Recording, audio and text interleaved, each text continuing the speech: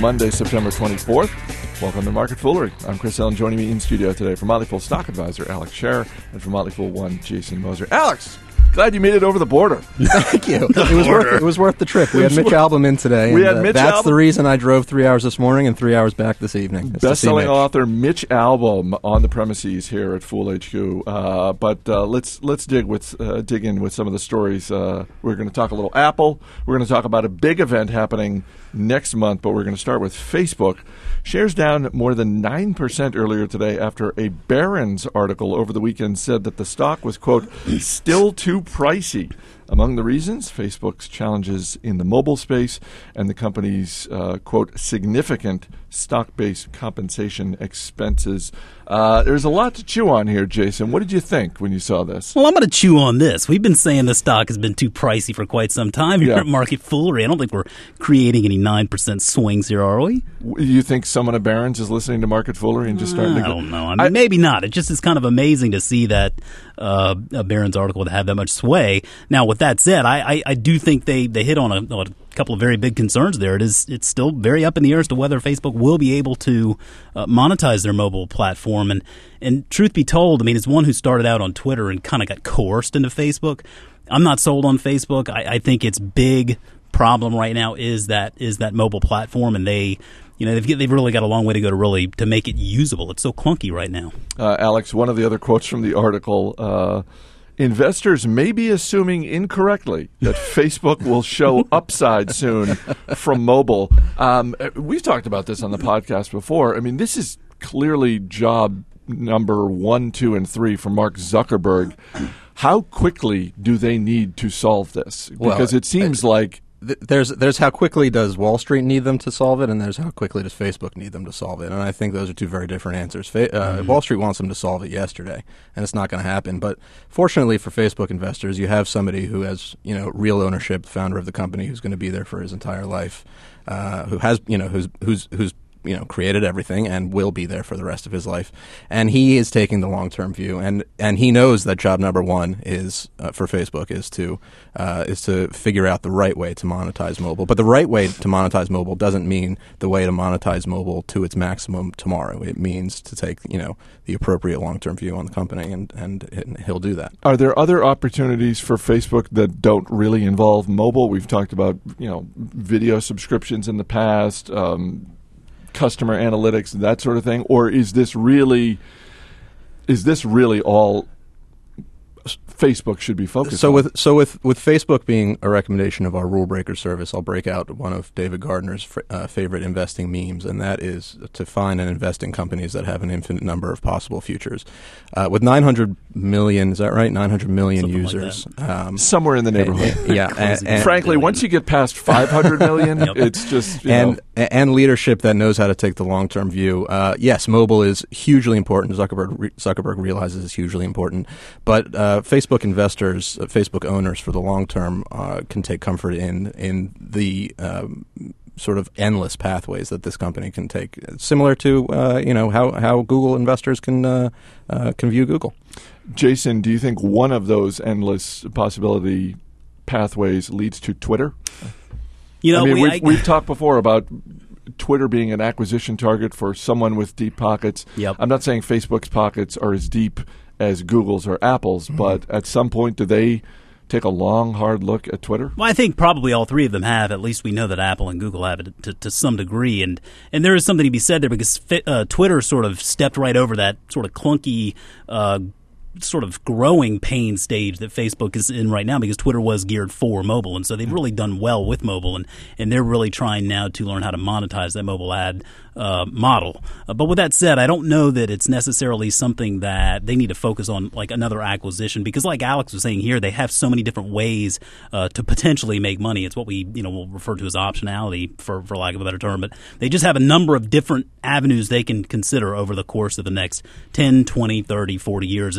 And Alex is right. You got Zuckerberg there, and he's, 28 now? So we're, in theory, you could be looking at the CEO of Facebook for the next 40 to 50 years, if he stays healthy. And so I think it is important that he not play that Wall Street game and that he focus more on growing that company the way he wants to grow it for long-lasting success. And if he does that, they'll be fine. They don't need to really focus so much on an acquisition as much as just a long-term strategy. And I think there's no doubt that he does do that. That's why he created the share class structure in the way that he did. That's why he maintained sort of, single-handed control of all of the important decisions that are going to take place at that company.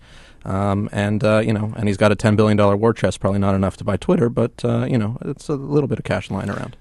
Just in terms of the stock, shares down today, trading somewhere in the neighborhood of $20 a share. At what point do you personally, Alex, get interested in shares of Facebook?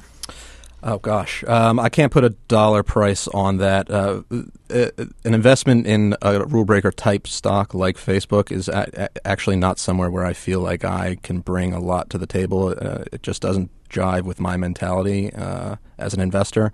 And so, I'm much more likely to see others succeed in their Facebook investment over the next decade, just as I was, watching other people with their Amazon investment succeed over the previous decade. So it's unfortunate for me, but trying to understand how I invest and what works for me, just makes me probably not a Facebook investor. So you're less likely to keep an eye on shares of Facebook for a price target. You're more focused on the business, and as an investor, that's one of those. It sounds like this is a situation where instead of just putting a price target on it, you're looking at it like, no, I want to see how they crack mobile, and if they crack mobile, then it's more the underlying business that's going to get you interested rather than, wow, the stock has dropped to 10. I think that's the case, but even as they solve the problems, I don't see myself being a Facebook investor. But those that are invested in Facebook today, and those that are taking the view of owning it, long-term ownership as a piece of the company, as opposed to wondering where the stock ticker is going to be in the next year or two. I think that today's price and yesterday's and Friday's price for that matter, we're both paying for the value of the company today and paying for some of those possible futures. But for a company with the kind of explosive potential in as many different directions as Facebook has, is reasonable speculation for a rule breaker type investment. Jason, what about you? 10? So, I think I've always been on record. I think I've said 15. I think that's where I sort of said it was at 20, and then it sort of started peeling back a little bit lower.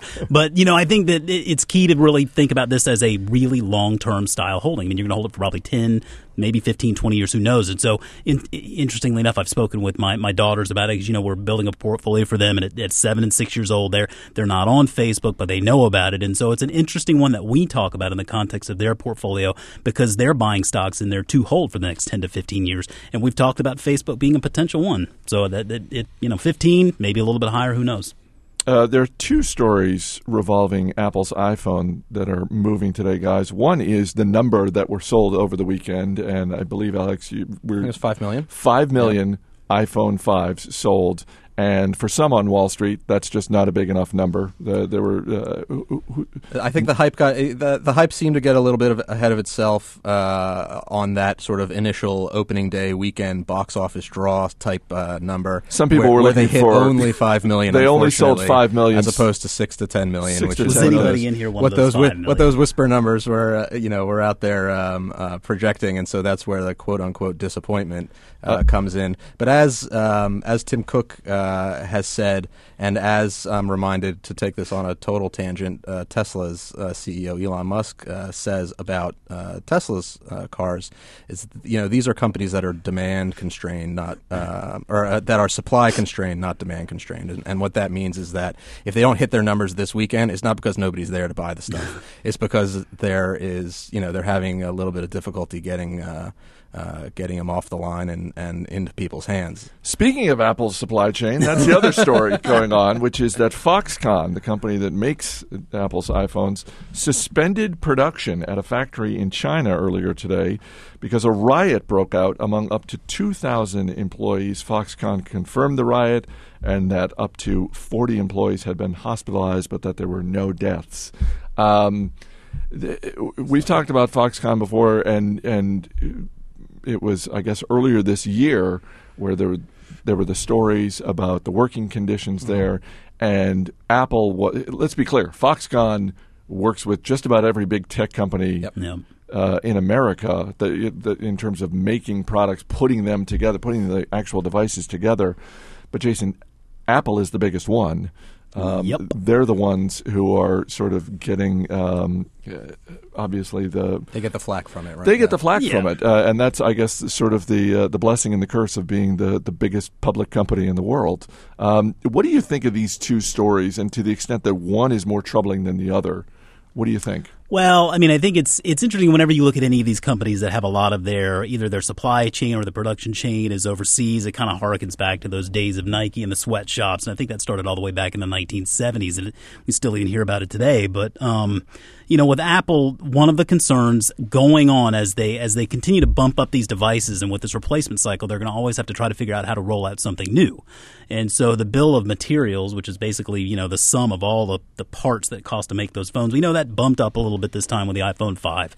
It'll probably continue to bump up as they continue to roll out more features. If there are any crimps in the supply chain or the production chain for that matter, then they could be facing issues where there may be a shortage of the device. And I think was it not long ago it was the flooding in Thailand, I believe, where they were having issues hard drives. With the hard drives for Mac computers, right? Mm-hmm. Yes, I mean we've witnessed that in another another realm there with Macs as opposed to iPhones, but it's something that does exist, and it's something that investors need to take into consideration.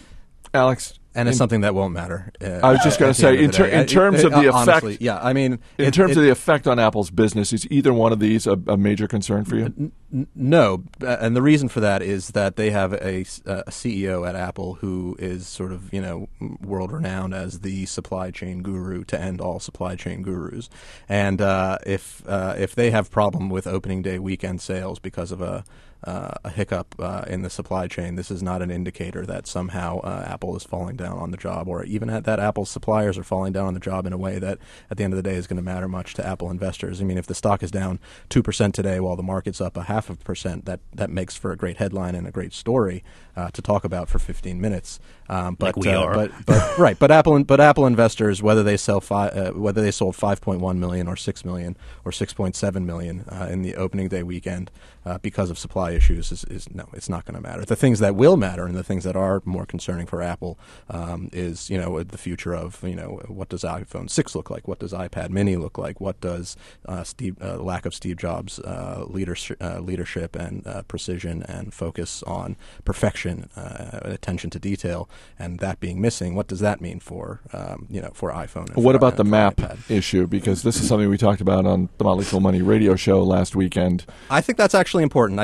Not that the map sucking is particularly is. I was going to say it's like one small piece, but I think that's more indicative of the issues that are important to Apple than whether there was a riot in Foxconn's plants or whether they sold 5 million or 5.7 million units. I think that the map issue speaks to what I was saying before about Steve Jobs' lack of presence and what does that mean for what is Apple today? Is it no longer a company that seeks absolute perfection? And if it's not, then is perfection what mattered to Apple?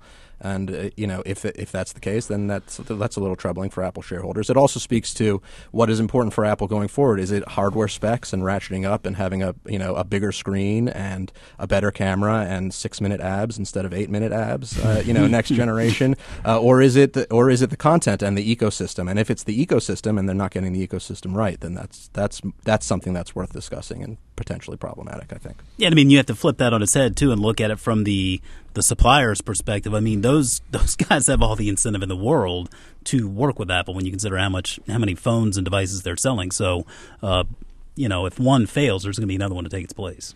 You can always drop us an email. radio@fool.com is the way to get a hold of us. Got an email from Fred Gaddis in St. Charles, Missouri. And he writes, guys, just as before, I wanted to invite you to the 9th annual Fredtoberfest. Fredtoberfest. I also thought you would like the new invitation and citation of my reference to include world famous. World famous indeed. Longtime listeners may recall that last year about this time, Fred sent us an email with an invitation to Fredtoberfest, which is his own personal annual beer festival that he throws for his friends and family. All the beer, bratwurst, hot dogs, cheese, and bread you can imagine, and then in parentheses, plus a few healthy items.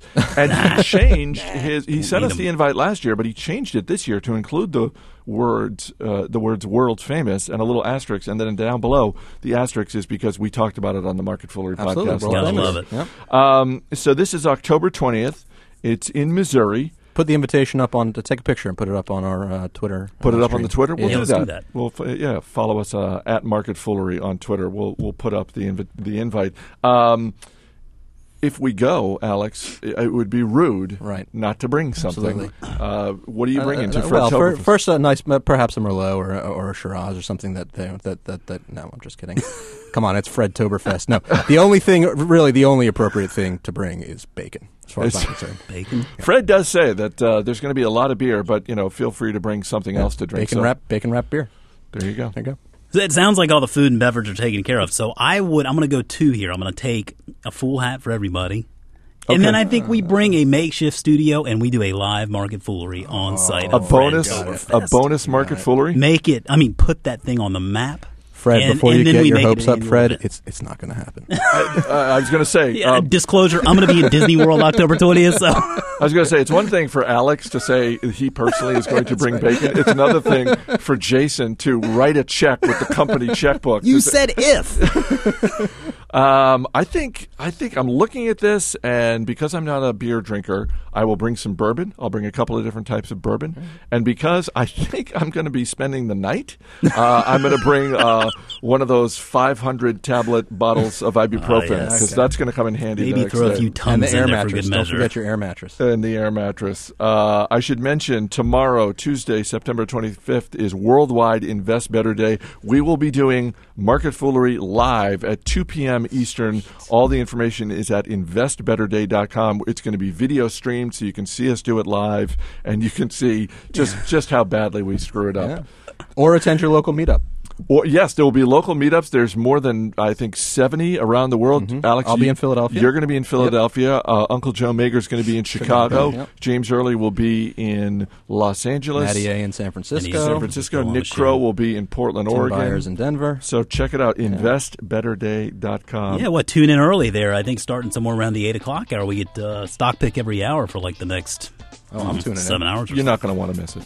Jason Moser, Alex Scherer, guys, thanks for being here. Thank you. As always, people on the program may have interest in the stocks they talk about, and the Motley Fool may have formal recommendations for or against, so don't buy or sell stocks based solely on what you hear. That's it for this edition of Market Foolery. Our producer is Matt Greer. I'm Chris Hill. Thanks for listening. We'll see you tomorrow.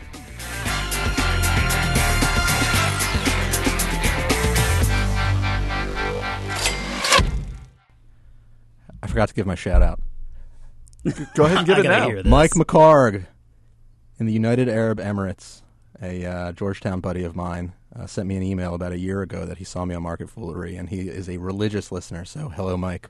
So safe to say he's not going to be at the meetup in Hope Philadelphia. you're well. No, but Mike, perhaps start a meetup in Dubai. It's not too late. They got a really sweet airport out there. 6-minute abs. No, everybody knows you don't have 6-minute abs. 7 minute 8 minute abs.